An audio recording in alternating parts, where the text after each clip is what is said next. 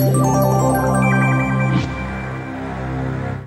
everyone, and welcome to another episode of the VR Download, a weekly show recorded live in the Upload Virtual Studios, where we bring you the latest news, reviews, comments, and interviews from the VR industry.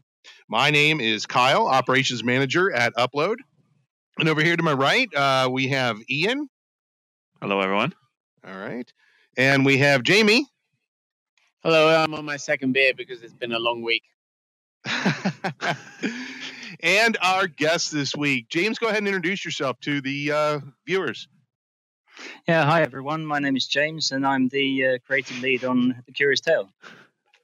All right, everybody, let's go on to the news for the week. John Carmack. He is now going to be a consulting CTO, Chief Technology Officer. Ian, why don't you tell us a little bit about this? Boy, there's a lot going on there. There's a lot to unpack with Carmack, right? He's the technical guide at Oculus for many years. Before he even officially joined Oculus, he was sort of a popularizer of VR technology, helping to glue some of those pieces onto the first Rift prototypes for Palmer Luckey, and then helping to popularize the idea that VR is finally here and finally able to provide a compelling experience at a very affordable price point. So he comes and gives these talks every year at Oculus Connect. People love it. They wait all year for that 2-hour download of just straight information from him. And for the longest time, he's always been CTO. So Facebook bought Oculus in 2014. And for the last 5 years, he's just been called this CTO role. And so introducing the idea that he's the consulting CTO and reducing his focus to focus on artificial intelligence is quite a significant moment, I guess I would say, in the evolution of the VR industry. I think the question is, people are sort of looking at what happened and going, is VR over? Because if it doesn't have Carmack's interest, why should it have anybody else's? And I don't think that's the right take, but it's fairly significant that he's no longer kind of, what would we say? He could be looked to as guiding the decision making or deciding the guiding the technical decision making. I don't know that he ever really was a decision maker there. It's just he's definitely taking a backseat role. He's still involved in guiding there. It's just not the same. There's been several times in the history of VR and Oculus where Carmack has been the solution provider, the technical solution provider. Will he continue in that role as a person who, you use the word guide? I'm wondering, will he be able to continue to guide, or will some of the things that he say fall on deaf ears in the future? Yeah. So I don't know if this is too much. Sorry, what was that? So I heard a voice from outside. Heaney God speaks to us, just so you guys know. But I think he was telling Kyle to come back so he can be unfrozen. Yeah, Kyle froze. So I guess I'll unpack this real quick. It's a sore subject for me. So Oculus Connect was first held in 2014, right after Facebook bought Oculus. And Carmack has this habit of coming out and just answering everybody's questions in the hallways at these VR developers conference. So over time, they started, he did app review sessions where he would just answer question after question and try out builds of various VR games at the Oculus Connect event, and just be brutally honest with everything that is wrong with that virtual reality app. And so these sessions were incredibly valuable to a lot of VR developers out there when they could just, put a headset on them, get that feedback, find out what's wrong or what they can improve. And in 2015, hello, welcome back. Hi, thank you. In the 2015 conference, he was giving one of these talks, and I walked up and saw people holding their phones out in front of them, filming Carmack speak and answer these questions. And I said to myself, well, I guess I should film everything I can of Carmack speaking, because I know that there's thousands of people out there on the internet that want to hear all of his advice. So I bring my phone out and I start recording him for 20 minutes. My hand is getting shaky because I'm holding this camera and he hasn't stopped speaking. Well, so I record my 20-minute, session of Carmack answering questions. I go back to the press room, write up a story about what he said. I asked him a couple questions during the chat and publish it online. So apparently that caused a stir inside Oculus, and he was never allowed to sort of be recorded after that at the official Facebook event. And I feel such a loss, because there's 4 years or whatever it is of him answering hours and hours and hours of everyone's VR questions, all their advice, that just was left unrecorded. It's not out there for the future to sort of digest or see how he influenced all these thousands of developers out there. And I feel like there's such a loss there in history being recorded, and given him taking this consulting role, I don't know if we're ever going to see something like that again. Can we just clarify? The amount of he's not dead, Ian. Right. Right. Yeah, I just hope he makes himself a completely as different accessible. episode of Carmack died. It is pretty important, though, to make note of the fact, and I like the way that you phrase that, which is what did we miss out on because it wasn't recorded for posterity or for knowledge, whatever. It is a shame. It is a shame. What were you going to add, Jamie? Well, I just feel like he just lent the industry such authenticity at this point, right? There's this, he was one of the big, I don't know what you want to. He was almost like a buzzword in the fact that people would say, "Oh, VR is overrated. VR's not going anywhere," and it's like, well, then why is John Carmack, the guy that was almost single-handedly responsible for the birth of 3D gaming, or at least 3 or 4 people with him were, working in this industry and still remains committed to it and believes in it? And I'm not saying now that he's gone, that authenticity is can't speak today. Authenticity is gone. But it definitely feels, I would say it feels more like a hit than when Nate Mitchell left Oculus a couple of months ago. And I think those are the 2 high profile Oculus departures this year, aren't they? Like, I think Brendan Reeve was last year, if I'm right.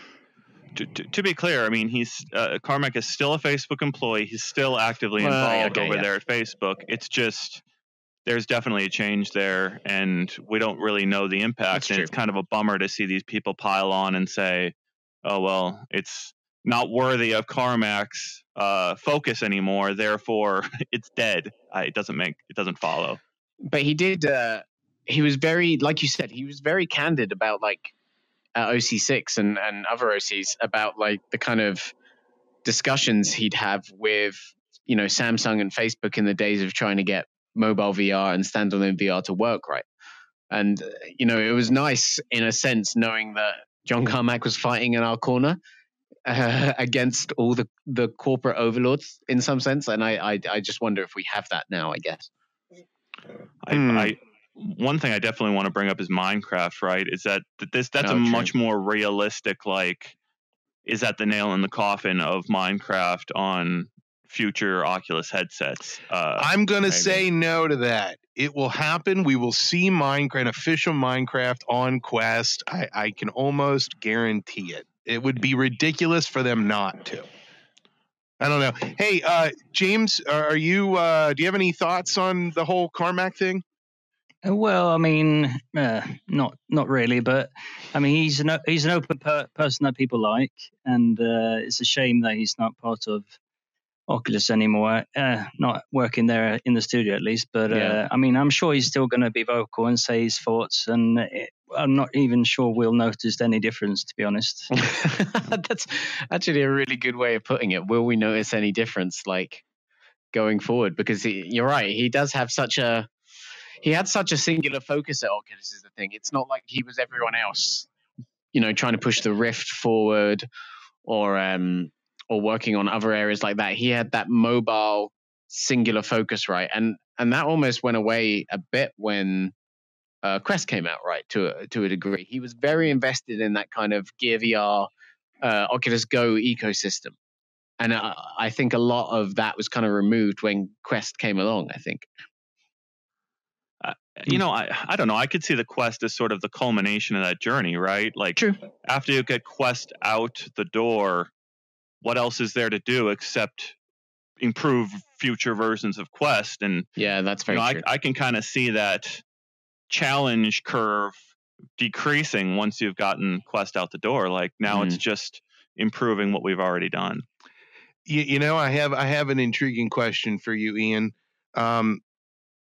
When we all first started in the VR scene, and Oculus had names, you mentioned Brendan and Nate, and there's Palmer, and there's John Carmack.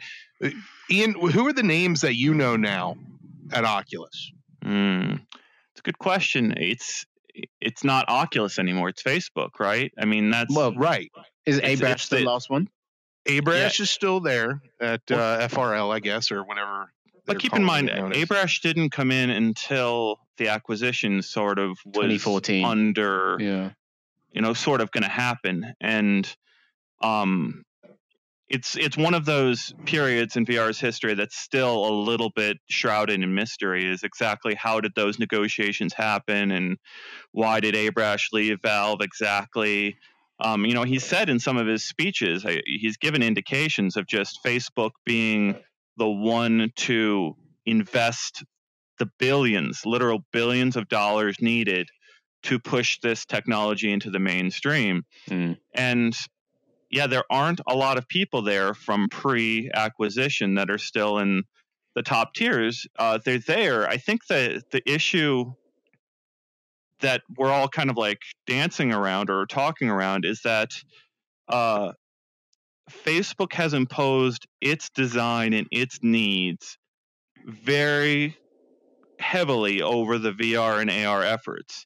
And the people that are at Facebook and Oculus and doing VR now have to get in line with serving the larger interest of Facebook. So they need to make sure whatever they're doing is benefiting Facebook at large.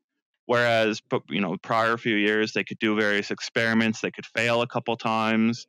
They could, improve it and get better and better and better. But now VR is extremely important to Facebook's bottom line and getting them to their next phase of not just being an ad-serving tech giant, of actually making hardware products that people want to buy and use and buy the next generation of. And everyone at Facebook and Oculus I always think about this. What is it like to work at a place? I'm literally in Heaney's studio right now, but like, what's it like to be in a place where you have to communicate on Facebook's platform for all your work, and then you go home and you start talking to your friends about your work while using Facebook Messenger, and at any time, Mark Zuckerberg could decide, I need to know what is in that employee's message history to see if they stepped out of line. Like I'm sure that's not like on everyone's minds every day who works at Facebook, but it has to be there at some level. From a different perspective, Ian, it's very possible that the thing that we've wanted for so long for VR, which is this mainstream success, that all of these things that are happening, I mean, it used to be that we all had personal relationships with folks at Oculus. And now they're a business owned by a bigger business that is being used at work and at home constantly. And now they are building VR. Is this the mainstream channel that we need to swim down to be able to get everybody into VR all the time? Is this the payment? Is this the little chunk that you have to give up to be able to get it on everybody's head? And I just wonder if, Carmack moving to this consulting CTO, and who knows where Abrash will go or if he'll stick around. Maybe this is just indications that we are getting to this more mainstream, more corporate driven focus for VR. So it could be indications that good things are happening. I don't know, just a different perspective. True. Oh yeah, I think it's got to be good. I mean, we have to see it as good if we really want to it's like there's only a couple million people out there that really use VR headsets on a regular basis. Like if you add up all the different platforms, and that's not where Facebook wants to be, where Valve wants to be, where anyone that is making VR software wants to be. They want a market of tens of millions to sell to. Yep. And yeah, to all your points, we need to get there somehow. Think about how absurd that sounds. Oh, there's only a couple million. I mean, just that's so funny to hear somebody say it that way, but it's true. It is true. They need tens of millions, hundreds of millions. Yeah. Let's move on to our next piece here. Boneworks. Boneworks is releasing on December 10th. New trailer dropped. Who wants to take this one? Jamie, what do you know about Boneworks? Yeah, I mean, Boneworks is... it's getting on to the point where Boneworks almost has kind of like Half-Life. There's an association with Valve in this game, right? The whole thing about Boneworks, if you've never seen it before, is it is a VR native first-person shooter. Ian's played it. He played it back in March at GDC, I think. And the entire point of the game is the physics are taking VR to the next level, is what they would say, is the buzz line or whatever you want to call it. In that you can realistically handle any weapon, you can grab any surface realistically and maybe hoist yourself up. You have a physical body in the game. And a lot of the enemies, like there's spider-like enemies, and it's entirely physics-driven, and you can like grab them by like each of the legs, and if you want to rip them apart that way, you can do it, or you can just like swing one round and beat other enemies over the head with it. It's like, from what we've seen from videos and trailers, it seems to be incredibly impressive.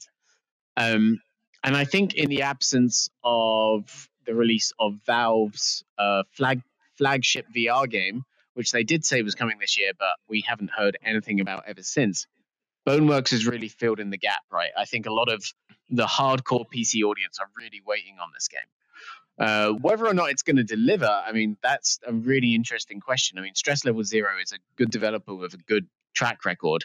They haven't released something on the scale of, say, Half-Life yet, but this is sending off those kind of vibes. And I know, I would say it's fair to say this year we've had a couple of disappointments in terms of like how much we were looking forward to things. I don't think No Man's Sky in the end really took off as much as we were really thinking it would. But yeah, I mean, December 10th, we're all kind of hoping that Boneworks is the one, right? Yeah, I guess. I mean, sure. I don't know. James, do you have any hot take on Boneworks? I mean, have you seen the new trailer and gameplay? Yeah, so I've seen the trailer, and I mean, it looks really impressive mechanic-wise and so on, but I still don't see the story. I don't know what the actual gameplay is. So at the moment, for me, it looks like a really fancy tech showcase. But well, yeah, I'm hoping there's more than that, obviously. And I'm a lover of the Quest, so I'm waiting for their Project 4. Of course, yeah, they're doing that afterwards, aren't they? Yeah, exactly. So, I mean, I have to wait and see, but I'll definitely give it a go when it's released. I mean, that's a great point, because it is like the setting of the game is very much in warehouses and, virtual testing fields and whatnot. It's almost like they know it's a tech demo in some sense, isn't it? And I think that's the absolute key point, is when people get their hands on this, how much of a campaign is it, and against how much of a wave shooter, a disguised wave shooter, or an arena battler is it, right? It's interesting, the comparison to like tech demo, because you brought up Half-Life, but I see Portal. I see the sort of colors of Portal reflected in some of their gameplay and their environmental decisions there. And if you go back and look at Portal, that very much feels the same way as like a tech demo, where it's just, let's string together a whole bunch of really fun puzzle levels with this mechanic, and then they slapped on this cake is a lie story to string these levels together. And honestly, it worked as an incredible game. It's one of my favorite games. That's very true. That's very, very true. Yeah, I don't know. There are some games out there that actually are mechanic first, story later. Yeah. And that's when you're developing, you have to do that. You have to say, I'm either going to build a game that has this amazing narrative-driven gameplay, or I'm going to say I want to be able to shoot stuff and have goofy elbows in my IK. And then later I'll throw in, the pie is the truth or something dumb like that. I don't know. I don't think the pie is the truth would have taken off quite as much. Or maybe it would have actually. I want to bring up Pistol Whip there because I've seen people complaining about the menus and various developers commenting on design choices in the menu system of Pistol Whip. But I think it's worth noting that the menu system, I played early versions of the game, and the menu system was one of the last things that was redone in the builds I saw. They focused on making the game fun first and then added like the menu after. And it's apparently some people are confused by that menu system. I've heard from multiple people who are like, how do I activate dual wield in Pistol Whip? And you have to point out, you look to the left and find the menu over there. And it's a simple thing, but it's clear that they started with the fun first and sort of did the frilly things after. Just to bring it back to the comments, Chris Richardson says that Boneworks is deliberately hiding the story to avoid spoilers, which is an interesting point to make. And he could be right. To be fair, I think what we've seen is very ambiguous story-wise. I would be really fascinated, and this is entirely speculation on my point. I think I've frozen, so I'll drop out in a second. But I would be fascinated to see if there were any kind of links to the Half-Life universe in any way. Now, maybe, there's a good chance none of that's in there, and I'm entirely speculating. But just in the same way that Portal and Half-Life have those kind of tenuous links between them, I think it'd be really interesting to see if that ended up finding a home in Boneworks too. I'm going to quit out, and I'll be right back. Okay. I want to bring up hot dogs, horseshoes, and hand grenades real quick because Valve has shown a willingness to offer their intellectual property for other developers to use in their Meat Fortress update this year. So that was a Team Fortress 2 themed update to a completely different game that really interested a ton of people. And all it was Valve granting permission to a developer to use their property. Huh. So I'm curious, James, do you have any desire to put hot dogs in your game, or maybe horseshoes? Or well, I'm a vegetarian, so I think I'll stick to the hot dogs. Okay. Good answer. James, good answer. Here's a really interesting question.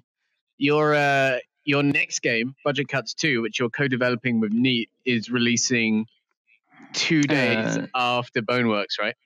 Yeah, that's right. How do you feel about that? I know there's been a few reactions here at the office regarding that, but I mean, I'm so focused on the Curious Tale at the moment, so I haven't given it much thought myself. But I mean, it's a brilliantly media-trained answer. It's a good point you got there. All right, let's move on to the next piece of news here.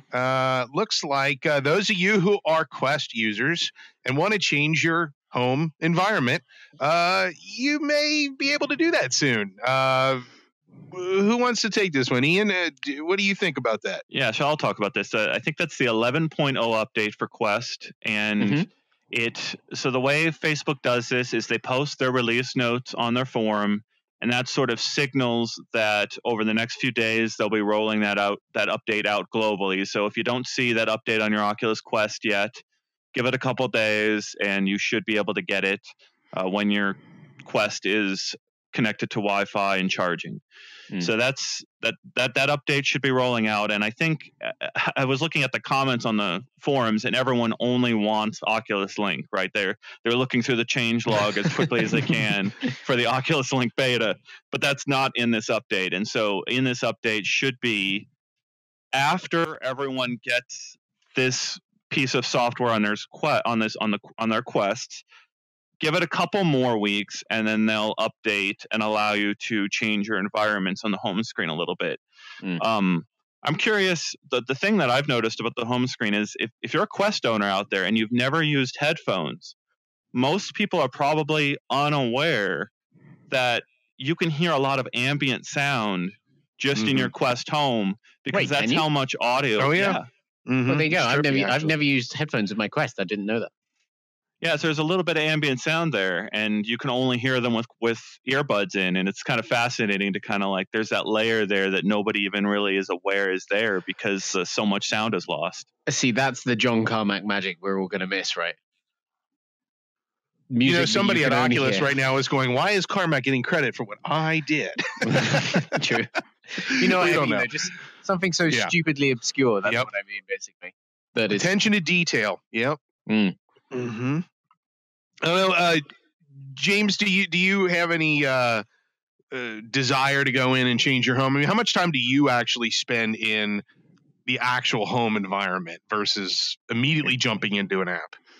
Well, personally, I don't spend a lot of time there. I mean, like you say, you would normally know what you're aiming to play and you wouldn't spend too much time there. But to be honest, for a lot of people putting on the headset, it's the first thing they see. So there's a point in spending some time there and actually being able to customizing it. But personally, I'm not that bothered at the moment. Maybe if you could build your own stuff and put in there eventually, more like Facebook Horizon type. That would be more interesting. That's exactly what I was going to say, is that it sounds like this might be a precursor to Horizon, Facebook Horizon, where you can go to the homes, and if they're customized on Quest, that's a big deal.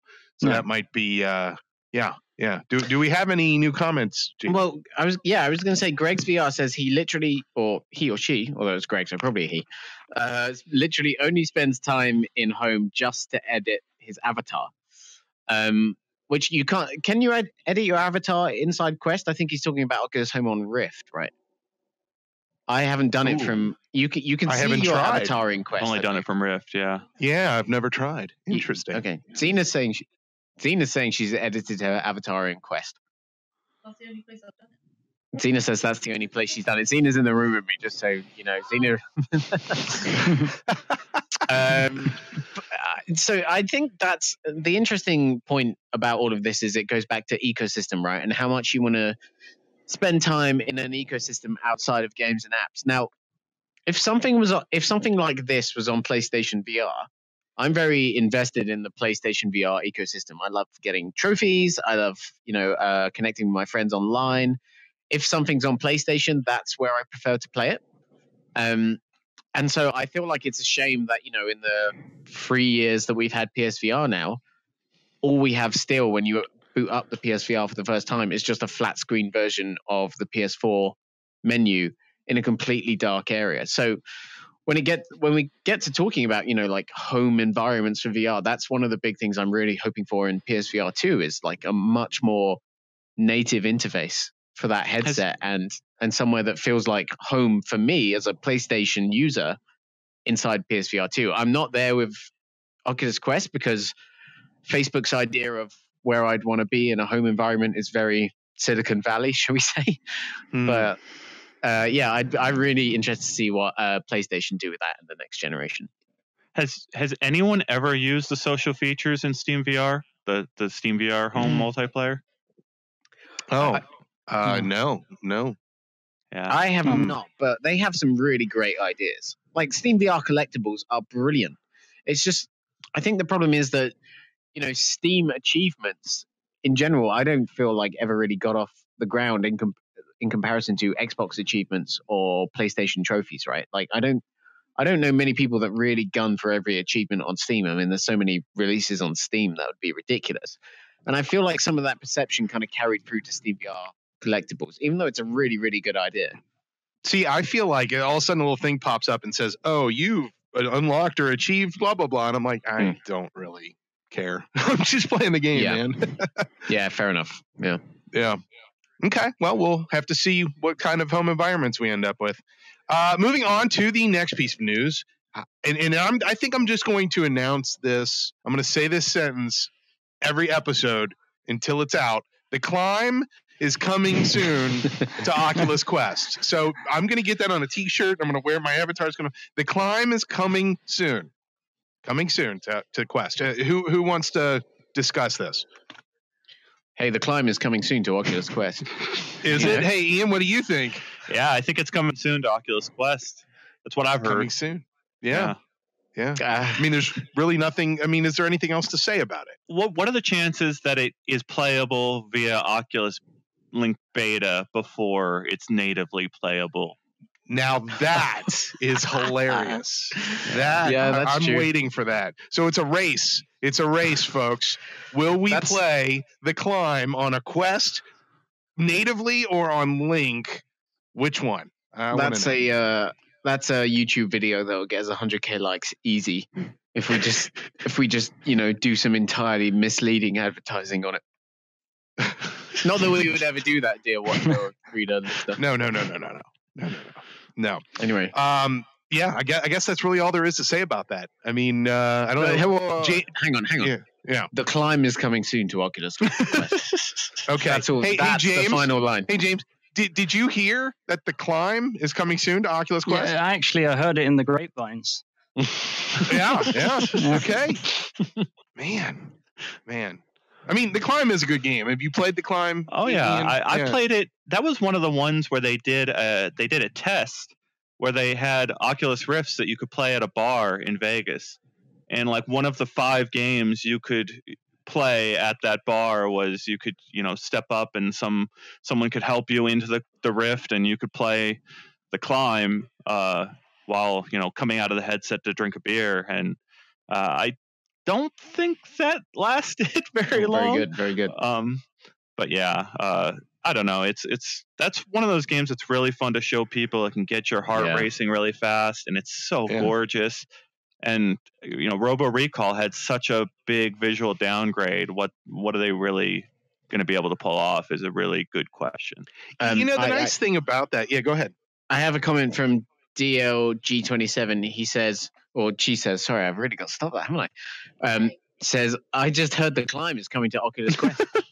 Hey, that's a good comment. Thank you. Wow. I'm excited about that. Oh, wow. Sorry, please continue. Yeah. No, it really is one of those games where you're really focusing on what your hands are doing. And so from a visual, quality standpoint, I'd be okay with lower graphics as long as the mechanics are still there.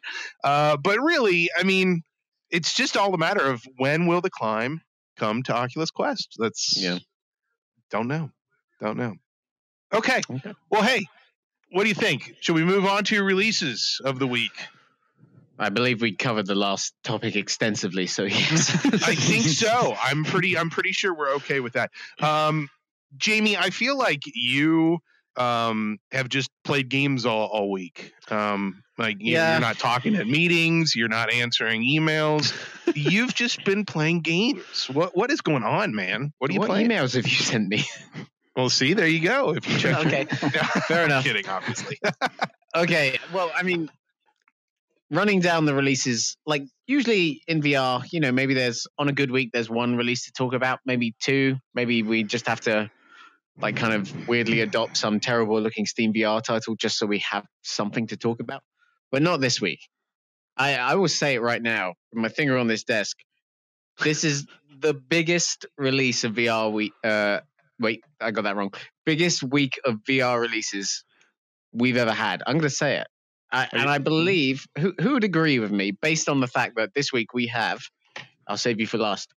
First of all, we have the long-awaited release of Gollum on PSVR. Now, that game was announced long before PSVR itself actually came out. We've been waiting on that game for ages. On Tuesday, we had Doctor Who: The Edge of Time, developed by a UK studio called Maze Theory. It's about a 2-hour-long, fully interactive Doctor Who adventure. We had an escape room-style game called Last Labyrinth, made in Japan by, oddly enough, the developer that made the Sony cat mascot in Japan, which they say in every press release. And I'm like, why are you saying this? What does that mean? But okay, fine. Anyway, we have a bunch more PlayStation VR releases. I think Contagion VR finally came from Steam VR to PSVR.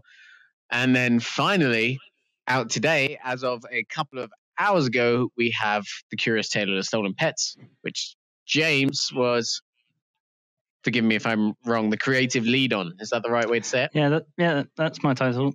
That's the one. Yep.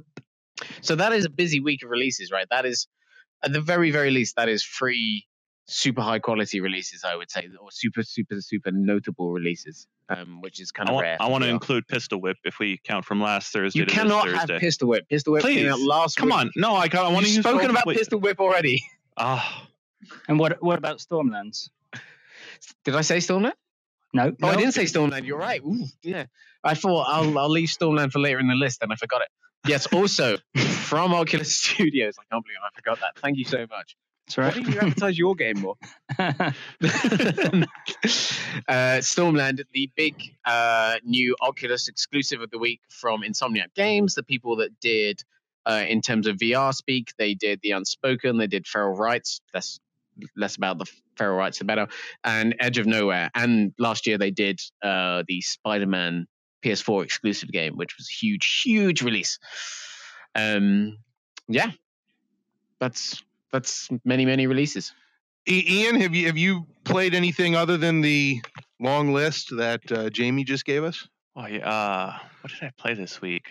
So wanted to talk to James about how I played your game, because my kid played your game basically, and I watched my kid play your game on the big screen, and it was a really enjoyable experience to even have that kind of interaction with your game. And I'm wondering, was that a design choice, or is that something you planned for in design, was for people to play that sort of co-op?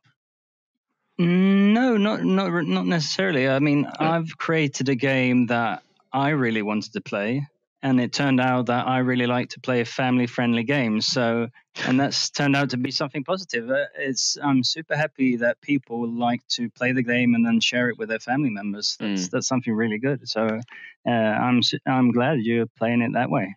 And I feel weird describing it as playing, because I'm not actually doing the controls. Yeah. But like my kid is looking for a pet, and I'm looking at the environment just like she is, and I'm saying, have you tried this? Have you tried this? And offering suggestions to sort of find our way and unleash some of these pets. And no matter if she actually unlocked the level, unlocked and found the puzzle herself, or whether I actually assisted, as soon as that pet pops out, we're both cheering just the same and get that little rush of excitement at finding an animal. And that's great. It sounds like you're sharing the experience together. So I mean, that's great. Hey, James, what, based on your influences, then what are some of your favorite games that maybe influenced Curious Tale? Yeah, so the games I tend to come back to when talking about this game is Captain Toad Treasure Trackers one. Yeah, great. That's a great choice. Really like that one. And then I'm a lover of puzzle games, point and click. So all the Amanita design games, Machinarium, Botanicula, Samaros, I love those games. So that's another inspiration. That's interesting you say that, because those like inspirations really line up with the game, especially Captain Toad. I hadn't thought about it that way, actually. Did you ever play the VR support for Captain Toad on the Switch? No, I know of it, but I haven't tried it actually. It's terrible, but anyway. No, it's actually of all the Switch VR games, actually Captain Toad's the one that actually kind of works okay with that Labo VR kit. The rest of them are awful. But yeah. Yeah. Okay, cool. Yeah, and I just want to add the only other thing that I wanted to add in terms of releases this week is I jumped on Steam and played Synthesis Universe. Which came out this week. I think it came out on the 12th. And I'll tell you, it's not a game, it's an experience. It's very compelling, music driven. You don't even need to use your controllers. And it's worth checking out, I think. I think it's there are going to be people who are really going to appreciate that type of music driven narrative experience.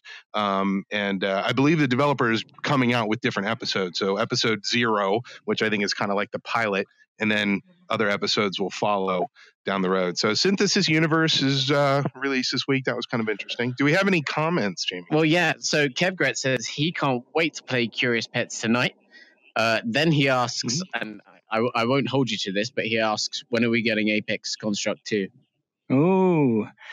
Oh, I mean, no, okay, that's fine. I'm just going to say I don't know.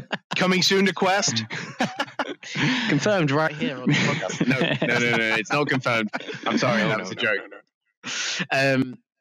Someone else said that has asked if anyone here has tried Abode 2. I haven't tried Abode 2, but that's a very polished looking puzzler.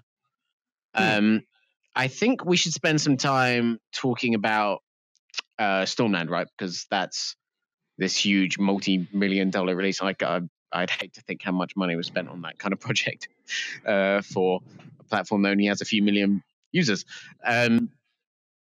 Stormland. Has anyone else here played Stormland yet? Just a couple demos. Yeah, okay. Cool. Yeah. So, James, have you had a chance to try out Stormland? No. I've only seen videos of it. Okay. Well, Stormland. You can check out our review on the site right now, but Stormland is great. I gave it 4 out of 5, 4 stars out of 5. It is I think the key point from my review that I want to get across to people is it is unquestionably the slickest first-person shooter you can play in VR right now.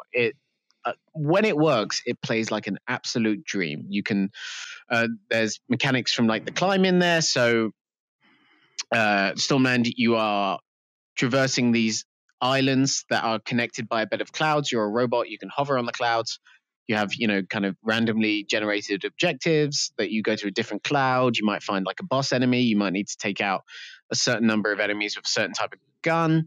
And so all of that stuff sounds fairly kind of middle of the road and generic. But the important thing about Stormland is when it's working right, it handles like an absolute dream. So you can climb like you can climb in the climb, but you can climb anywhere. And because you're a robot, you can kind of grab a point here and then like throw yourself up, and you'll throw yourself into the air. And then you've kind of got like, I don't know, whatever you want to call it, like Iron Man style, like boosters in your body. So you glide back down. So you can grab 2 guns and like gun down enemies as you're slowly gliding towards the ground. Or you can summon a shield from this hand, or you could summon another blaster from this hand. If you want to shoot with one weapon, that's fine. You take your free hand and the entire weapon kind of morphs to fit your grip. So you can do that kind of weird VR thing of imitating holding a 2-handed weapon, but the game actually works with it in a really natural and seamless way.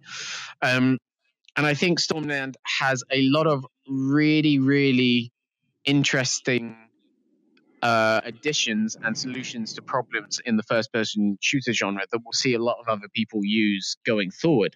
The problem is the game has a lot of kind of more, what's the word? I don't know, just rudimentary issues in terms of things like enemy AI is a really, really big problem in that game.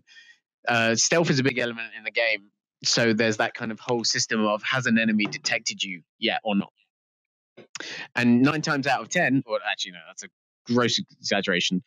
Often, I'll just say often, when I was shooting on an island, I was shooting one enemy right in front of me. There was a good chance the enemies next to them hadn't really noticed.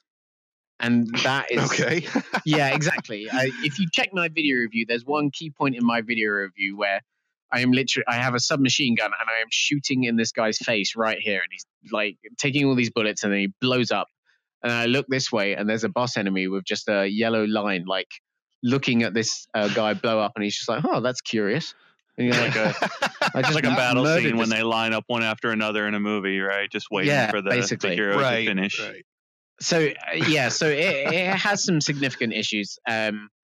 Joe for 9000 just said, "Just tried Stormland, good game, but gosh, it's so frustrating sometimes."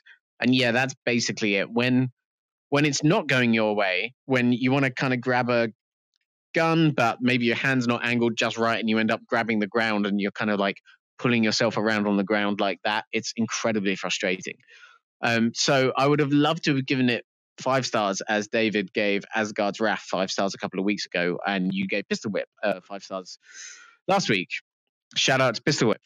You just took away my chance to bring up Pistol Whip, darn it. But at the end of the day, there's too many of these issues. The painful thing is it's probably a couple of patches or something away from 5 stars, right? We'll have to see where it is in a couple of months from now, I guess. I mean, that's how games are, right? I mean, they come out and then they need patches.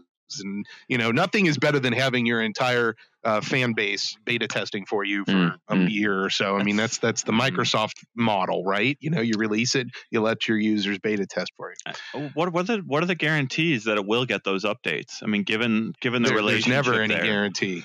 There's never any guarantee. But at the same time, this is an Oculus supported game, and I think there's a reasonable chance it's even more popular than Asgard's Wrath in some senses. It's a genre that probably has a bit more mainstream appeal than Asgard's Wrath, I would say. I mean, I could be entirely wrong because obviously Skyrim is the huge success that it is. But I feel like Insomniac's, I mean, first of all, it's a live game, right? The entire world transforms every week. So Insomniac released this kind of committed to the idea of post-game support in the first place, which I think is absolutely crucial. The last game to talk about this week is Gollum, the long-delayed PSVR exclusive that's coming out. It's got a kind of weird release schedule, but I believe it's out in Europe physically and digitally tomorrow, and then next week in the US. And Gollum, I'm playing it right now. There's no embargo on it, so I can talk about it. I have incredibly weird, mixed feelings about that game. Say it. What am I meant to say? Just what your feelings. I want to hear them. I have to say Okay, Xena came up with the best description of Gollum earlier when we were walking back from the store.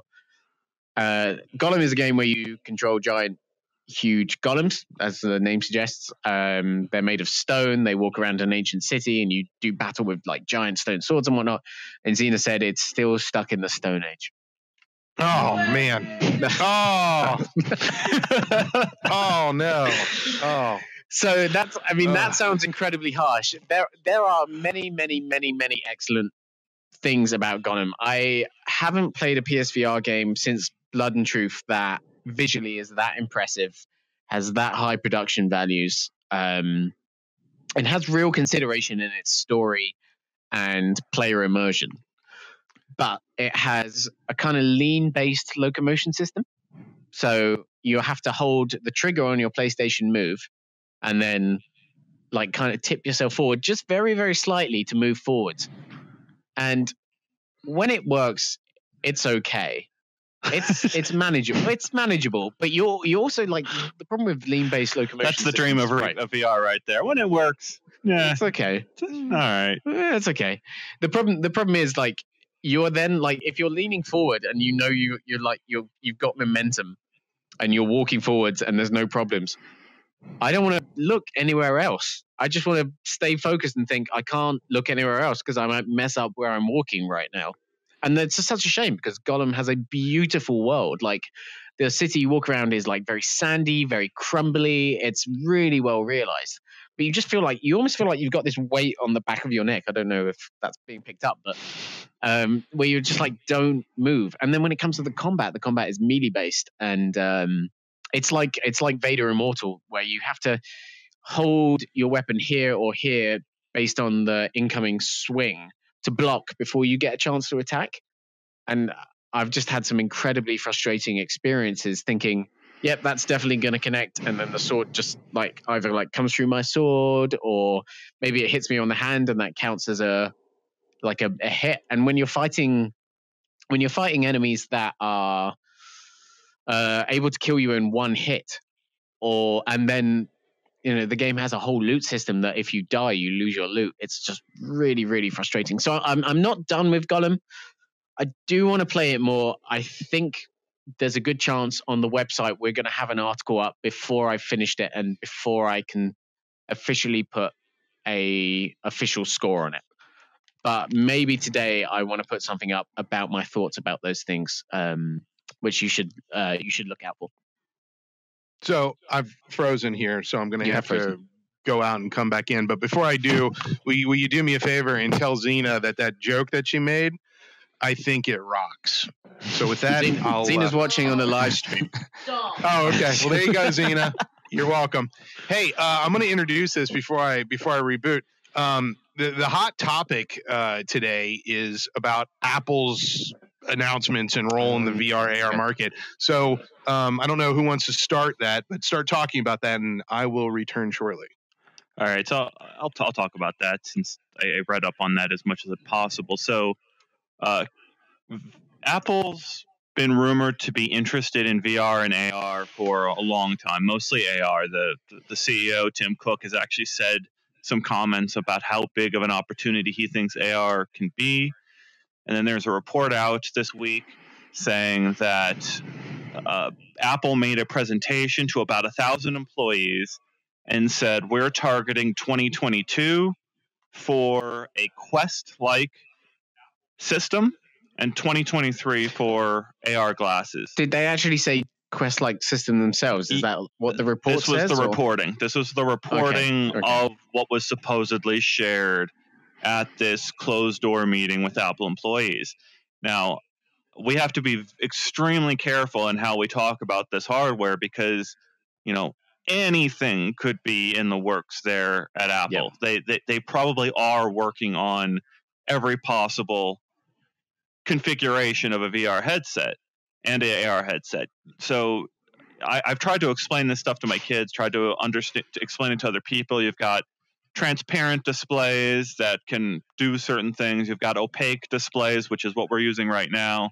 And then you've got cameras that can provide you with an augmented view of your surroundings on the opaque display.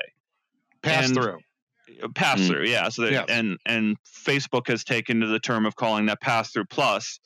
And it's fascinating that the cameras on the Index are such high quality, but that their pass-through feature is buried in a Steam VR menu, right? Where it's an absolute essential part of how the Oculus Quest functions in setting it up is you need that pass-through to see your environment, to pick up your controllers off the ground, to draw, and then you draw your actual boundaries around you to give you a safe space. When it comes to Apple, they've clearly made some decisions about not focusing on anything until it's a market that's big enough for them to be interested. And that's the kind of most interesting thing about this rumor and this report, right? Is that they apparently made this presentation where they said, we think that market's going to be big enough in 2022. Mm-hmm. And that's a long way off for Facebook and Valve and whoever else decides to jump in here in the next year before the end of 2020 to build out a real VR platform, or to build out an AR platform if that's how it goes. It's Facebook obviously has their hand tracking coming early next year for Oculus Quest. That's very much an interface that is very well suited for AR, and they're sort of building out their basis of both AR and VR right in real time for us. And it's just, I don't know how to match up these rumors that we've heard of 2020, this report of 2022, 2023, with the fact that code has been found in the iPhone software that gives you a split view and shows you that they're rendering stereoscopically the iPhone screen. Why would they put that feature in a version of iOS now if they're 2 years away from actually doing anything with it? I was having a very, very interesting conversation with someone. I think it was at the VR Awards the other night. I went to the VR Awards the other night. Look at me. And they were saying that, and this is true, that a lot of initial Apple rumors were that this thing was going to be out in 2020, right? But right. I think they were saying, look at the state of the industry, the AR industry, the state of AR technology, where it is right now. You think about the years of hype that Magic Leap put out versus what they delivered in the first few years. I don't think this has gone as fast as people think it was going to go. And it might be true that extends to Apple.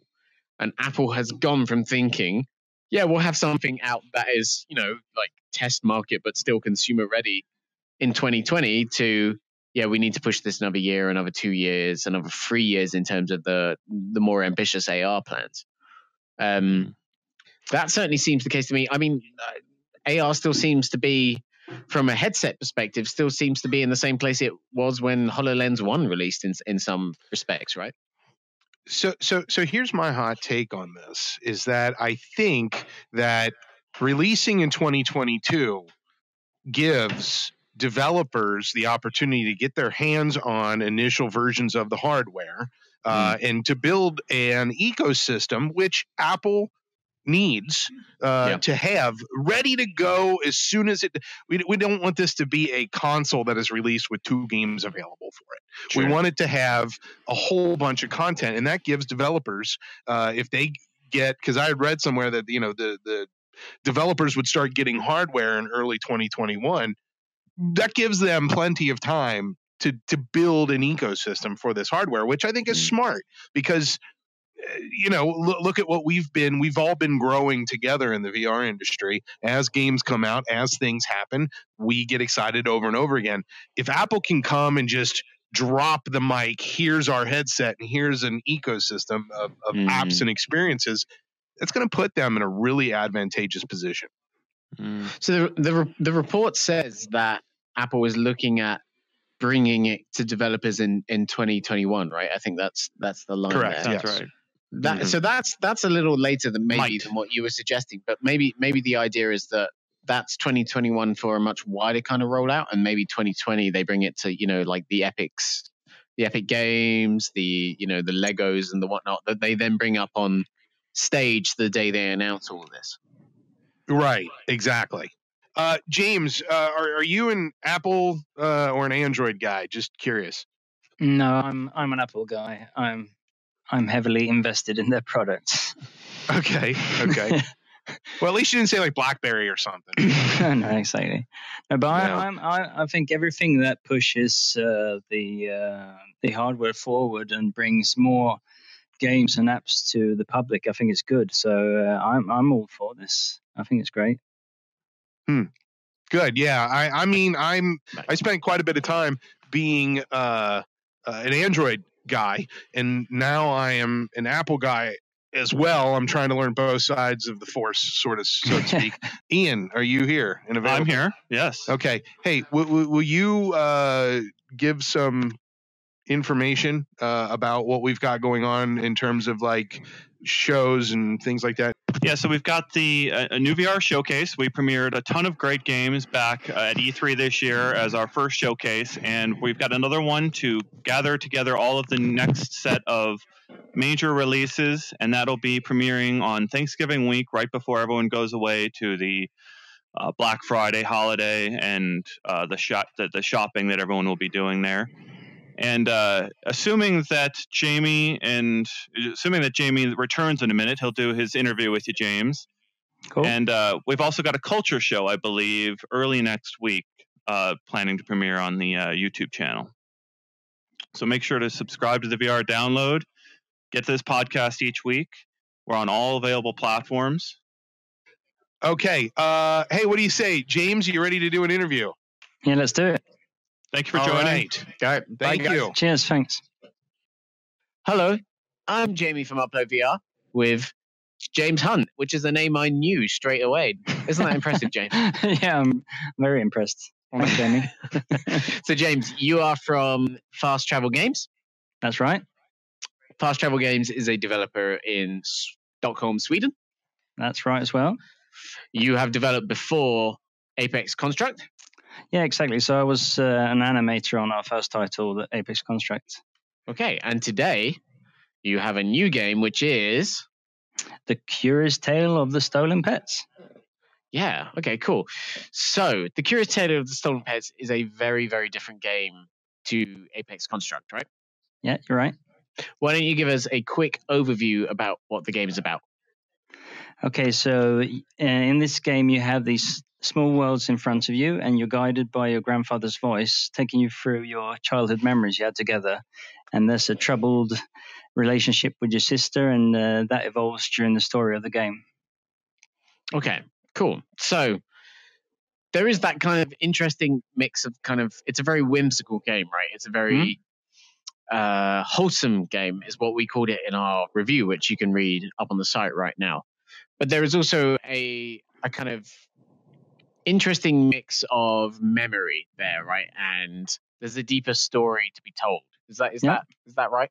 Yeah, no, you're right. So this story, so you're basically trying to figure out why the pets in these worlds are stolen, and these are memories you shared with your grandfather and your sister, and you're trying to figure out what went wrong with your sister. Okay. And the way the game presents itself is puzzles. So you have these really, really nice diorama-sized worlds. Where did the idea for that come from? So I think in VR, what works really well is scale. It could be like really big things or really small things. And a lot of games don't utilize this too much, but I wanted to make a game with this in mind. So going for a small scale diorama was what I thought of first. So when we spoke earlier in the podcast, you brought up some really fascinating influences. So you said Captain Toad's Treasure Tracker. Treasure Tracker, that's the one. Yeah. And Machinarium. And I believe there are a few other like point and click kind of influences, right? Yeah. So these games are just basically games I like. I wouldn't say our game is very similar to these games, but there's elements of them that I really liked that I put into this game, and then I just came up with this idea. Well, I definitely feel like you can see a similarity or a correlation in terms of art style with a lot of those games, right? I mean, first of all, Captain Toad is a gorgeous, vibrant game, and I think quite similar in visual tone to Curious Tale. If people haven't seen a Curious Tale trailer, go and watch it right now. We'll wait. Like the animation in the game is absolutely incredible. It uses a kind of stop motion animation, right? Yeah, so that.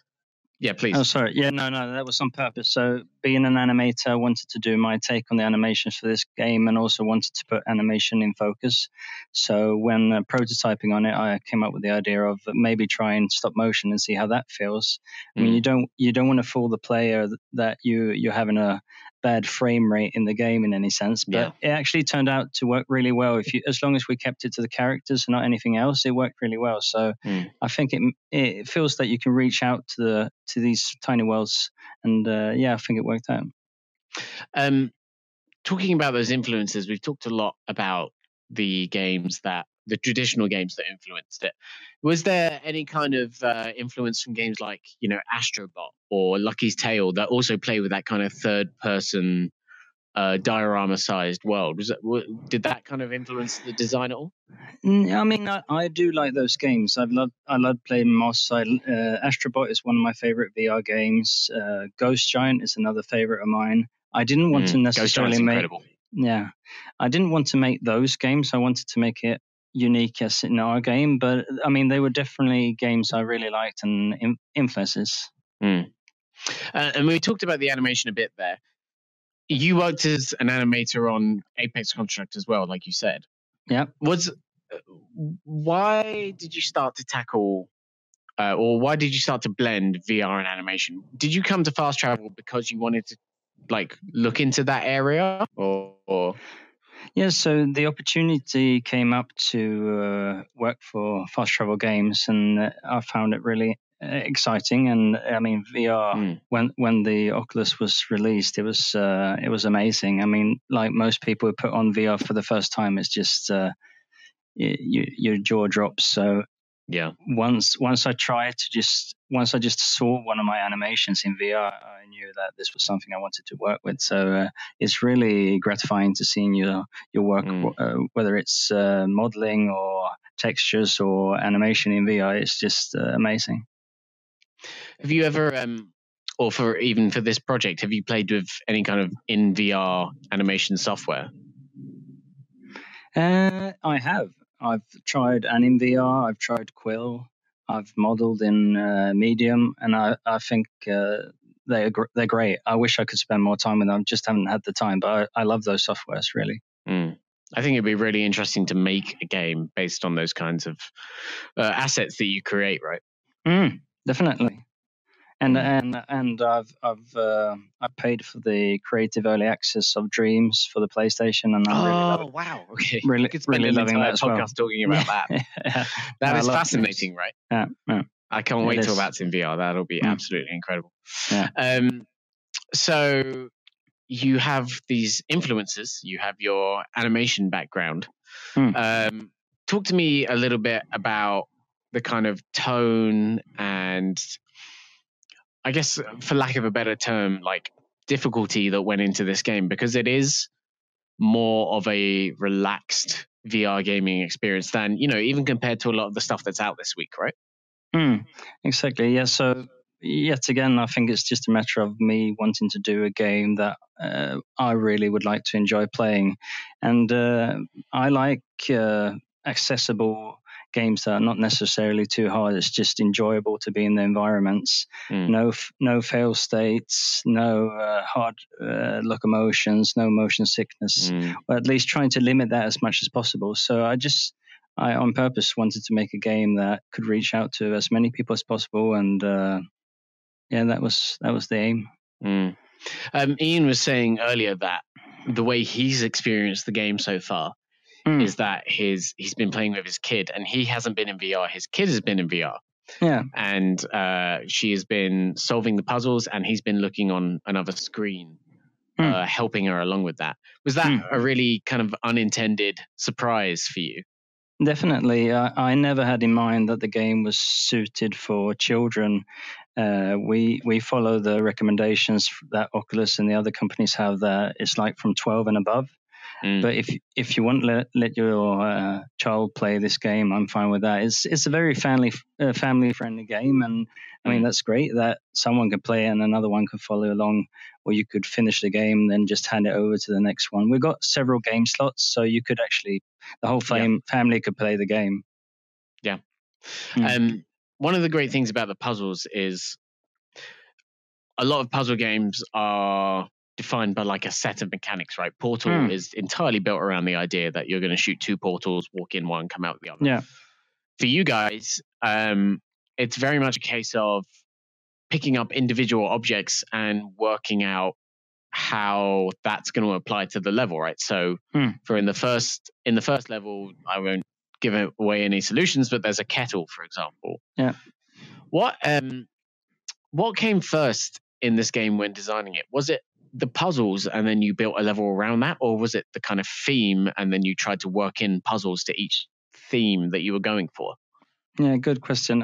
So often it was the theme that would come first, and really? then we would and then we would think out a layout for the theme and how that world would look, and then I would start to think about, okay, what objects would suit this theme, and then I would like do a mind map and start drawing lines, and how could this create a puzzle and how could that work. So from start to finish, we were like iterating on the worlds, we were iterating on the puzzles, and to have something that worked in the end. In terms of the interactions with many of these objects, then were there any kind of like really big pain points in terms of trying to work something out? I mean, I was just playing the second level, which uses a hairdryer to, again, not trying to give away too many spoilers, but get rid of a lot of the snow in the level. Yeah. And that some of this seems incredibly complex to me. Have there been a lot of headaches in the project, or? Yeah, so I mean, there's a few technical issues I guess the programmers did have when trying to figure out how to melt the snow and such. But we tried to make the puzzles fairly simple, and we're not reusing any mechanics, but we're reusing some of the systems that work for different. So a lot of the game is just a matter of picking up objects, using them in different manners, and poking at different stuff and triggering animations. Yeah, that's really interesting, because it's one of the best VR experiences I find are when they're not built. Lots of traditional video games are built around a set mechanic, right? And that's an idea that's kind of in conflict with a lot of traditional VR, in that how can you have a set mechanic in a world or a virtual world that is meant to try and imitate real life. And I feel like that's something that you guys have tackled in a very interesting way in this project, is that each of the 5 levels, right? I'm thinking there's 5. Yeah, no, it's fine. Has a different kind of hook, and there's very natural interaction in the world in each one, I would say.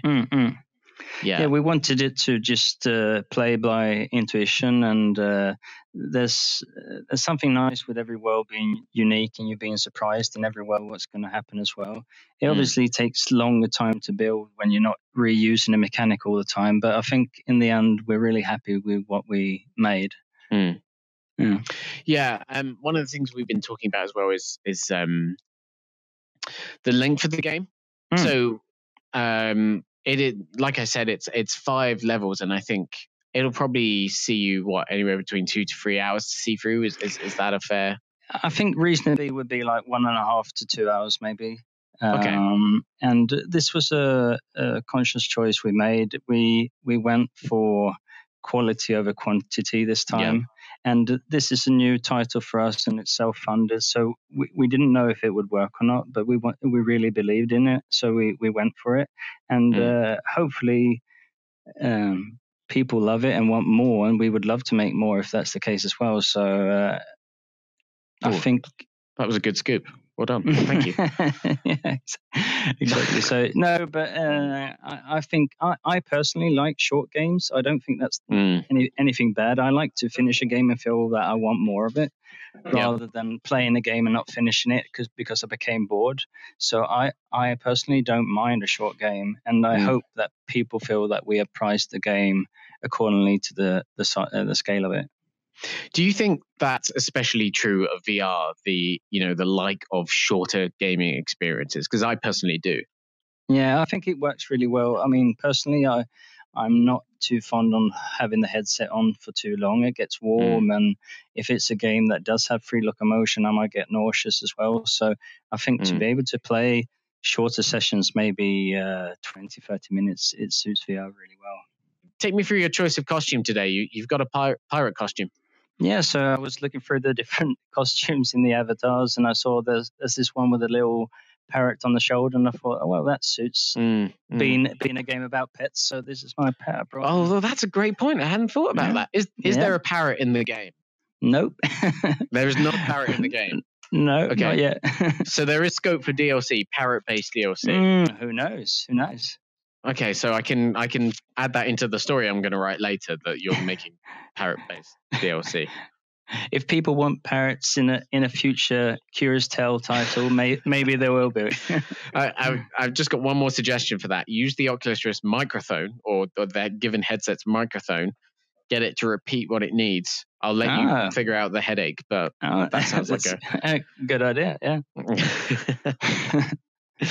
So I think one of the interesting things about this game is it is the first game Fast Travel has released since the release of the Oculus Quest. And obviously, you guys released a port of Apex Construct, which is a very proficient port. But to me, there's something that lines up with the tone and style of this game, with the kind of accessibility that Quest is going for. Would you agree with that? Yeah, I do.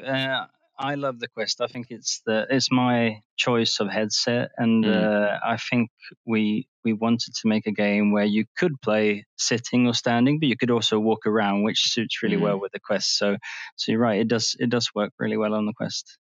Was it a project that started out thinking, how can we get something on the Quest that will work really well, or was it a kind of a happy coincidence, if you will? I think it's a happy coincidence, but we did have it in our back mind, or like we did think about it early on. We did, yeah. Interesting. And so it's the case that the PlayStation VR version is coming out next week. Is that right? Exactly. There was a pet that got lost, and it's finally found, and we're releasing the game on PlayStation next week. Okay, great. Yeah, I think that's great. Cool. I think people should definitely check the game out. We have our review up. We gave it 4 stars out of 5. That was reviewed by David, who wasn't on the podcast earlier today, but he is our games editor, so trust me, he knows. And I really liked his opening line for the review, which was something along the lines of, it is a game you want to play to feel warm, snug, and cozy, right? Yeah. And you don't see too much of that in VR these days, do you? No, but what I've liked the most when people play the game is to see them smile. It really is really nice, and you're right. It's not all games that do bring out that smile, and I think there's room for really cool action shooters, and there's room for these games as well. And I hope that even if you don't necessarily think that it's a game for you, you should give it a try, and there might be something that you really enjoy there. Is it your hope that it's kind of a Christmas Day game, that we're not too far away from Christmas now, people are going to be unwrapping Oculus Quests? Do you think it would be make for a really nice kind of family gathering kind of game? Yeah, that would be great. Why not? Yeah. Okay. Good point. Cool. So this is out now. We don't know what Fast Travel's working on next. I'm sure we'll hear at some point in the future. Apart from Budget Cuts 2. Oh, of course. Forgive me. Yes, of course. So that's an interesting thing. You guys are co-developing Budget Cuts 2, which is out December 12th with Neat Corporation, the developers of the original game. How much involvement with that one have you had? Have you worked on it at all, or is that mainly elsewhere in the office? No, that's elsewhere in the office. So I've been fully on Curious Tale. We obviously get to help try out the game and give ideas and stuff like that. But I've been 120% on the Curious Tale. 120%. Has it been? It's been a long day for you today, or has it been a long week, or has it been kind of smooth, or how's this week been? No, it's been all right. It's been actually it's been a long 11 months working on this game. Oh, I'm sure, yeah. But I've really enjoyed it, and I'm super thankful for this opportunity. I came in as an animator, and I'm really happy that they let me be the creative lead on this game. So I'm super happy that it's out, and now I'm just trying to have a little breather before we look into what to do next. Awesome. Well, we're going to go let you have that breather, because obviously you're in Stockholm. It's even later than it is here in the UK.